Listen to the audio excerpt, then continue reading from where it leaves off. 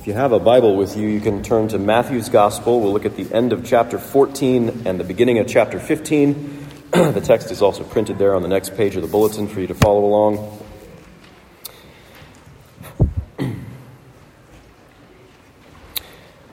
So we're talking about religious hypocrisy today. That's a big problem for human beings. It's probably the biggest problem that's highlighted in the Gospels. Throughout the Gospels, I think you could say no bigger problem is highlighted than religious hypocrisy. Hypocrites fool themselves into believing, especially religious hypocrites, fool themselves into believing that they're close with God, they're tight with God, when in reality, in their hearts, they are far from God. Thanks.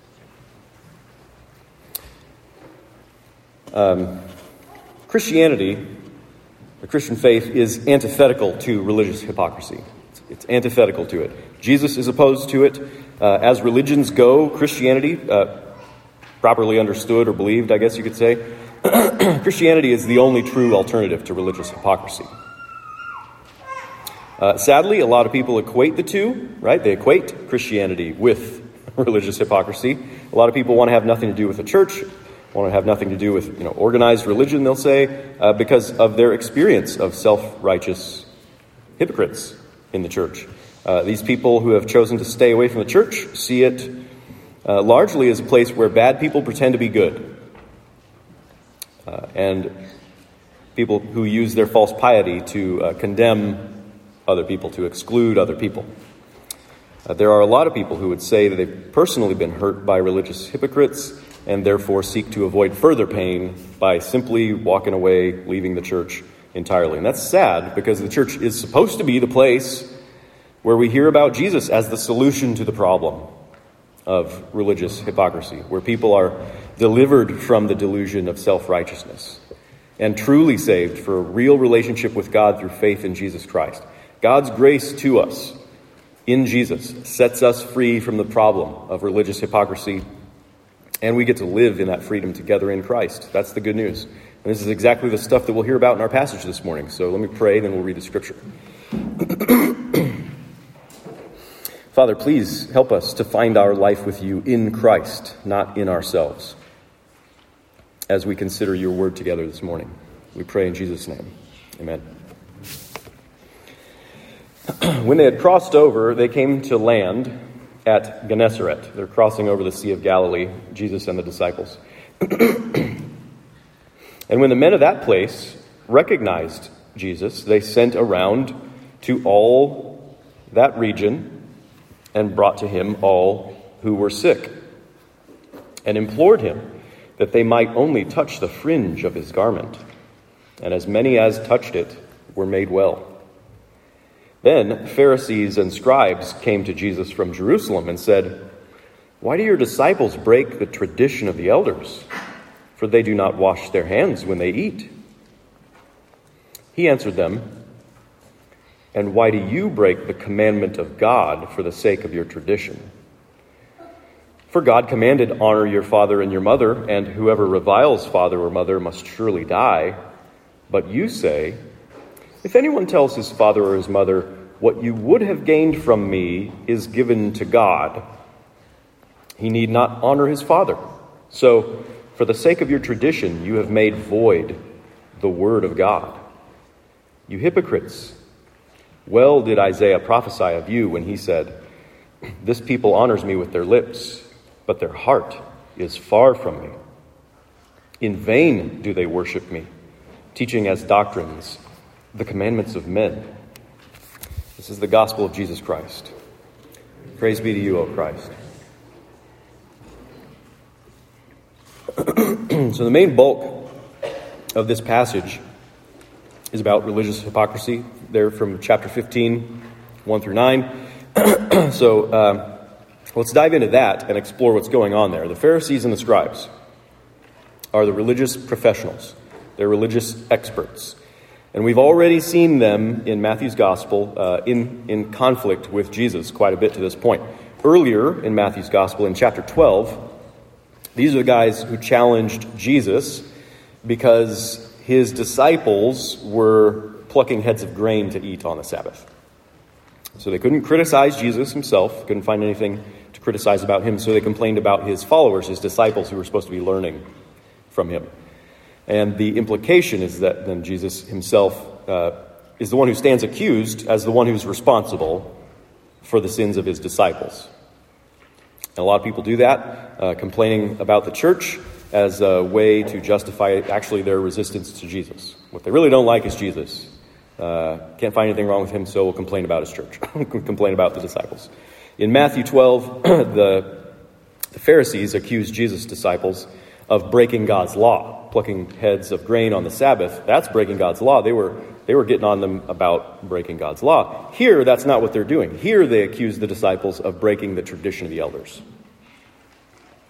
That's what it says in verse 2, because the disciples are failing to wash their hands when they eat. And again, the implication is that Jesus is bad because his disciples are bad. They're doing it wrong. So the religious professionals, they weren't complaining about the disciples' hygiene. That's not what it means. They're not washing their hands when they eat. They were condemning the disciples for not observing ceremonial rituals that were established through their traditions. So more than something done to prevent the spread of disease, washing their hands was a religious tradition. They were thinking in terms of spiritual cleanliness as they ate. They weren't referring to God's commandments. They were speaking specifically about a merely human tradition. They said it themselves. So Jesus will come back to the actual subject of hand washing and cleanness, and we'll look at that next week in the following passage, starting in verse 10. Jesus comes back to that. That complaint in particular, though, gives him the opportunity to say something important about true defilement and true cleansing. But first, Jesus wants to address what's really going on here when what the religious people are really doing by condemning his disciples for failing to observe this tradition. So that's what he wants to talk about first. Very simply, they have made up their own standard of piety, their own rules, their own religious rituals or commandments or whatever you want to call it. And they've said, if we keep these good standards, then we are good people. These are good standards that we've made up. We're good people close to God if we keep them. So they use the traditions that they have invented to pretend that they are righteous while excluding others who have failed to keep those traditions, those standards. But in doing that, Jesus is saying they've actually rejected God. They've actually rejected his commandments, his word. They're doing then what is evil, but they're proclaiming it as divine goodness. They're being bad, but saying that they're good. That's hypocrisy. As Jesus exposes this reality, he gives this example of their tradition, and you see it there in verse 3 and following. It's a tradition called Korban. So the Pharisees and the scribes ask him, why do your disciples break the tradition of the elders? He asks them, why do you break the commandments of God? For the sake of your tradition. For God commanded, honor your father and your mother. Whoever reviles father or mother must surely die. But you say, if anyone tells his father or his mother, what you would have gained from me is given to God. That's in Mark 7. That's Korban, this tradition. Then he need not honor his father. So for the sake of your tradition, you've made void the word of God. You've refused to honor your father and your mother in order to keep this tradition, right? So it was a rabbinic rule, not a biblical commandment, but a tradition of men where someone with wealth or with property would vow that to God, which seems like a great thing to do, vowing, offering, promising, devoting, dedicating something to God.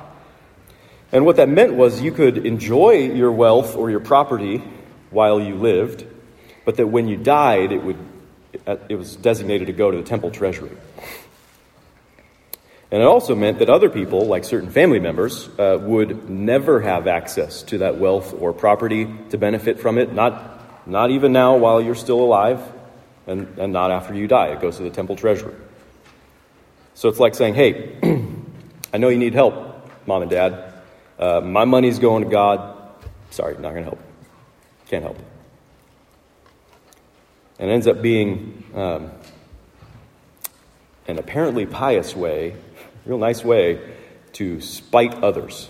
Spiting others while feigning piety. Right? True piety would have been helping father and mother, as according to God's law, honoring them. Jesus exposes this as it's an apparently religious rule that in reality allows you to break God's law. Actually, to make God's law illegal, that's what he says. For the sake of your tradition, you have made void the word of God. So those who have dedicated their wealth as korban have actually made it impossible to keep God's word without breaking that tradition, without breaking the korban vows that they've made. And they're more committed to that, right? So God commanded them to love and honor their parents, and God has always intended that his word would determine our lives in every way. That his word would determine our relationship with him, and therefore our relationship with each other, as people who are made in God's image. But in order for them to keep his word, they'd have to break their human tradition, which of course they were unwilling to do because they'd set up that tradition as a way to avoid keeping God's word in the first place. That's why you set up traditions like that. They were passing themselves off as good, compliant people with standards that they could keep. But at root, they were lawbreakers violating God's word, making God's word illegal. They had instituted their religious tradition so they could pretend to be devout and pious while actually, in reality, saying no to God and to his word. So Jesus calls them hypocrites, which is it's a stage play term. It's a theatrical term for an actor, someone who is insincere, someone who's faking it.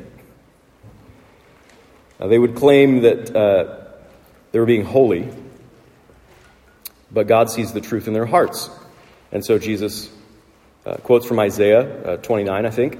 He says, "You hypocrites, well did Isaiah prophesy of you when he said, 'This people honors me with their lips, but their heart is far from me. In vain do they worship me, teaching as doctrines the commandments of men.'"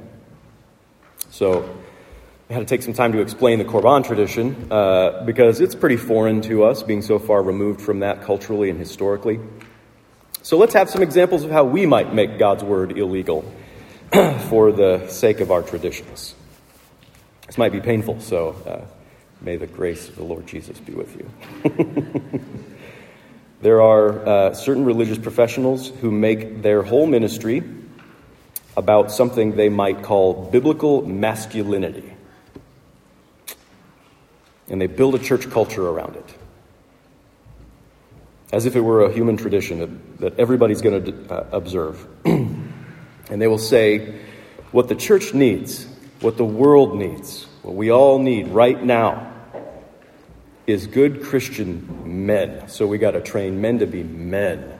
And by that, they mean, we'll proceed to define masculinity in terms of things like physical strength, being able to lift heavy weights or win fights. In terms of financial success, having your own company, making money, supporting your family. Or in terms of your sex life, how good that is with your wife and how many children you have. That's what real men do. Things like that.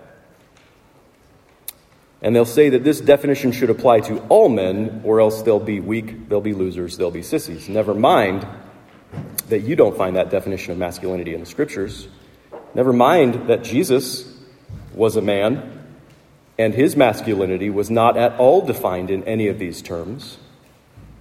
Being a good Christian man for these religious professionals means being tough, full of testosterone, letting that find its expression, right? And we should question the faithfulness of anyone not masculine in these ways. They feel real good about themselves, and they put others down. That's what they end up doing. They look to mock and defeat their opponents, their enemies. And they treat faithful brothers and faithful ministers as enemies, to be mocked. All for some ideas that they imagined up that they pretend makes them closer to God. Not everyone who's strong, not everyone who's successful financially, not everyone who has lots of kids is necessarily a religious hypocrite, because those things are fine things.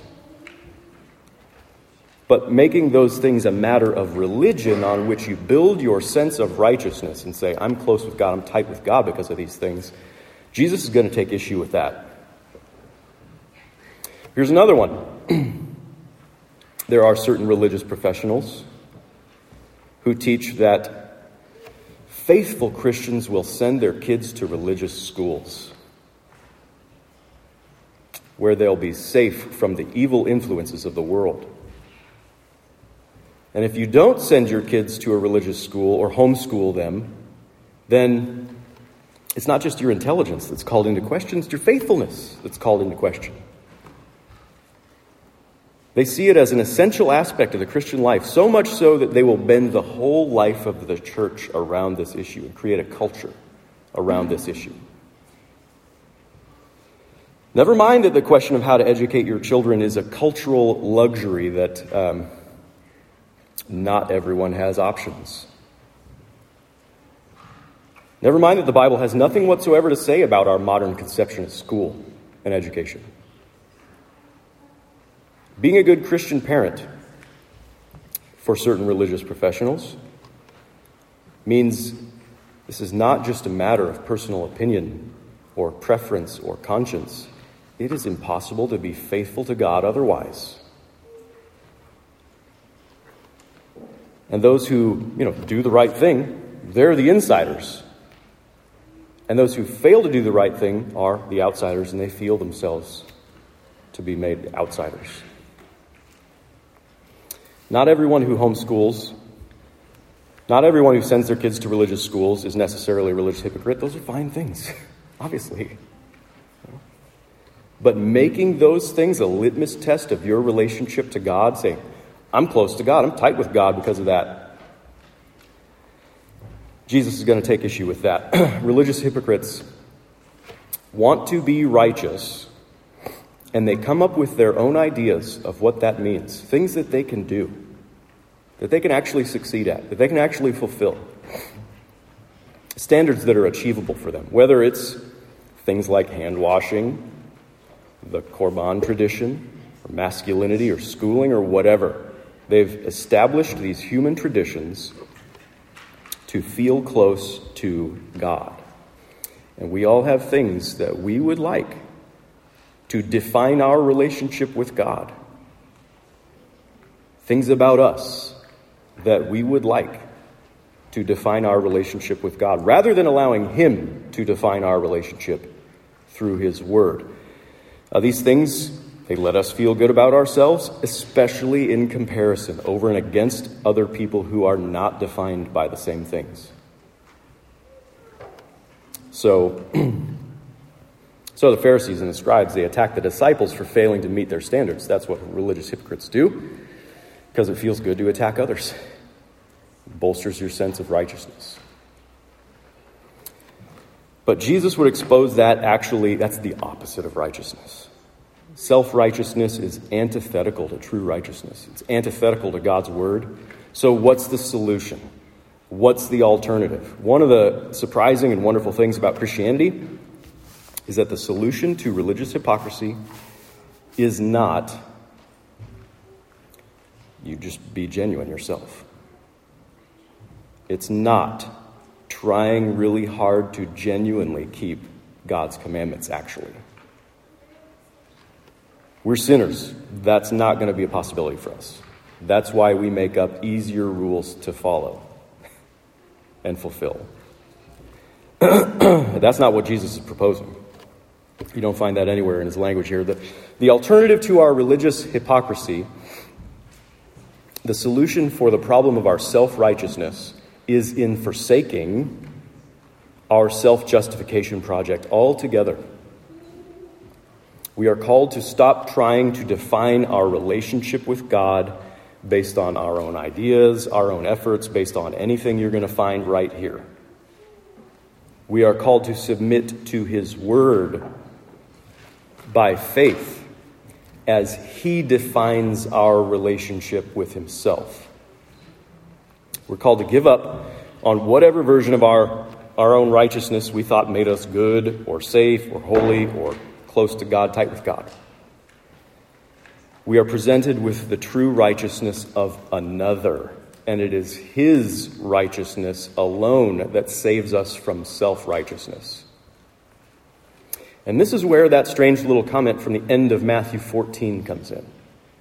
That little paragraph that we sort of skipped over so far to this point. It says in verse 36, all who were sick came and implored Jesus that they might only touch the fringe of his garment, and as many as touched it were made well. So it might seem like these people are just being superstitious. You know, if I can just touch this, then some kind of power will come through, and but no, Jesus was really healing these people. Jesus was healing these people, and he was apparently okay with the whole fringe of his garment mechanism, if you will.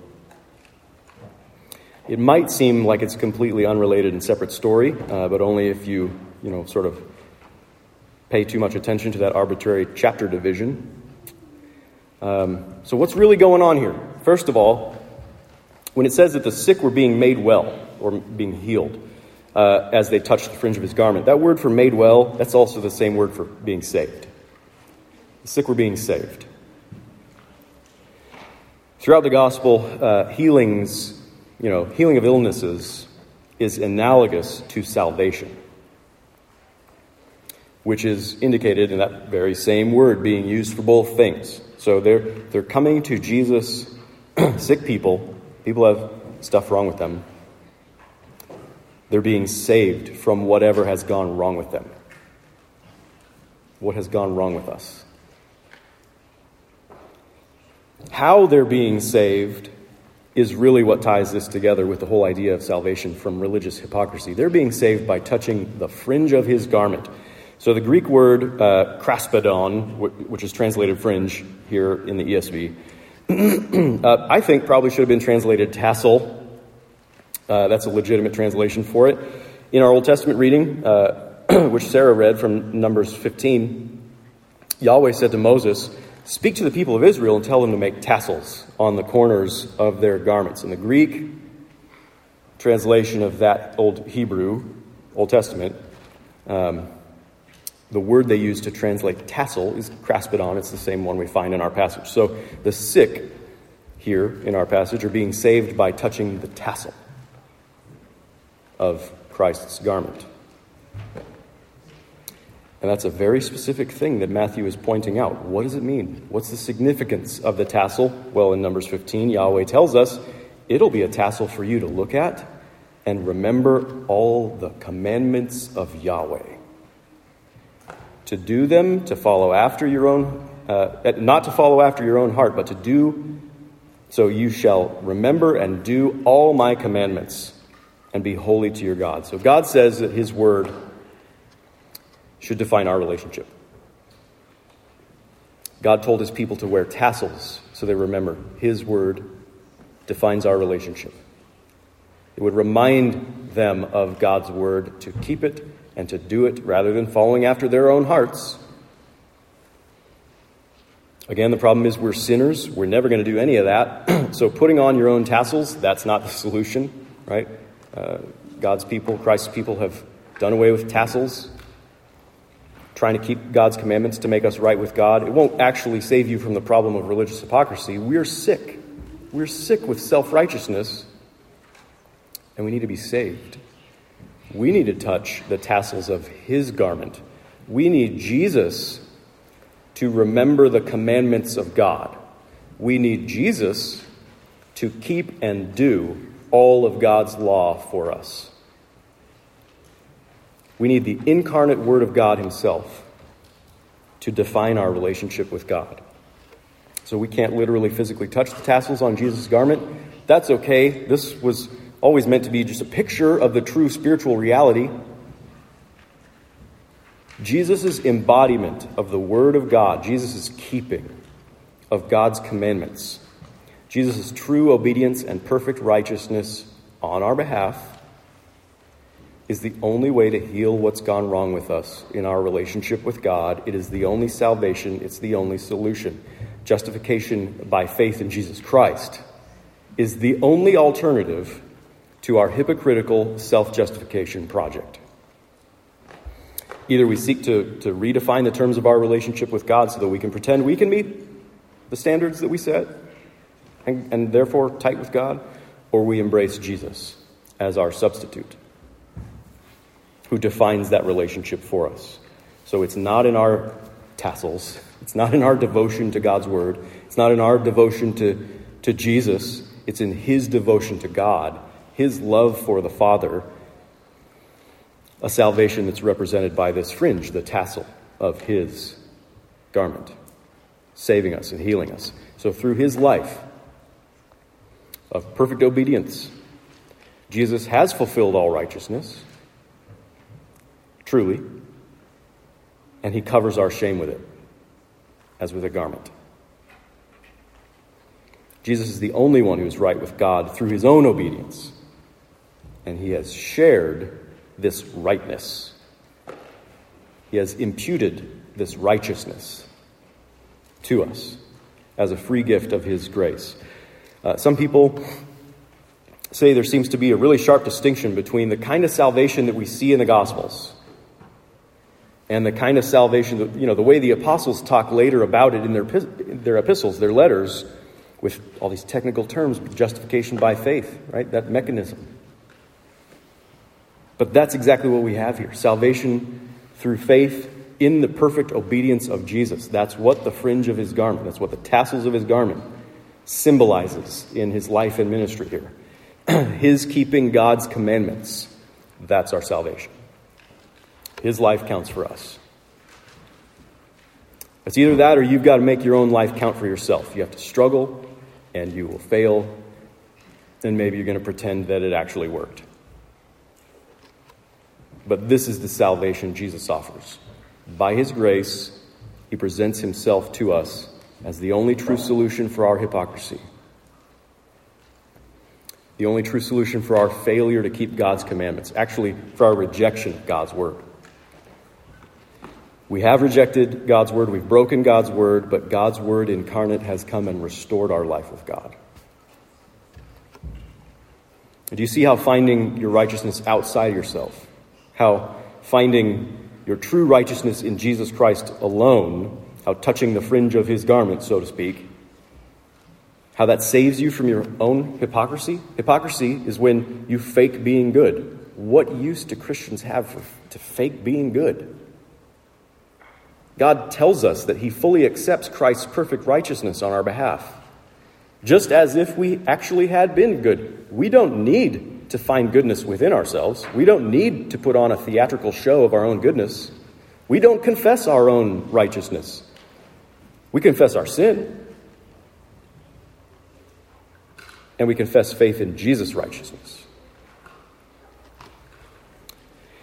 That's only hard to do if you still love your own righteousness, if you're still desperate to pretend that you can determine your own relationship with God. But why would you do that when Jesus' relationship with God is open to you? When the relationship of the perfect, holy, beloved Son of God is yours by grace, there for the asking. You've got to tell your friends who don't want to go to church for the hypocrites.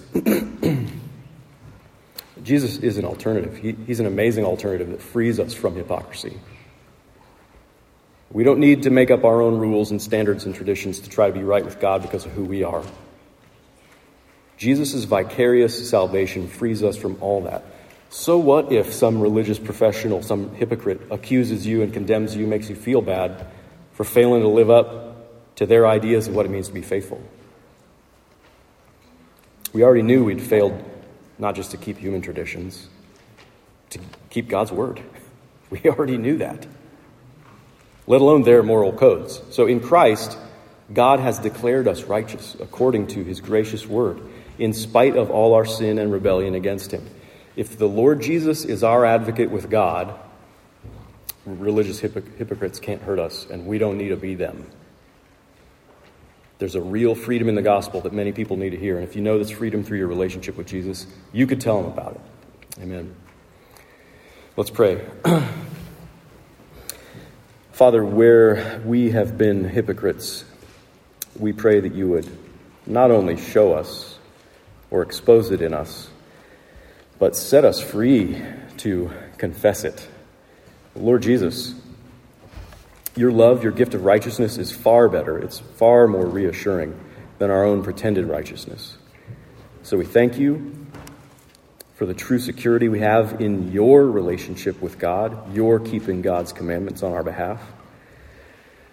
Help us to learn to live always believing in your gracious justification of us. May that change our lives now and forever. We pray in your name. Amen.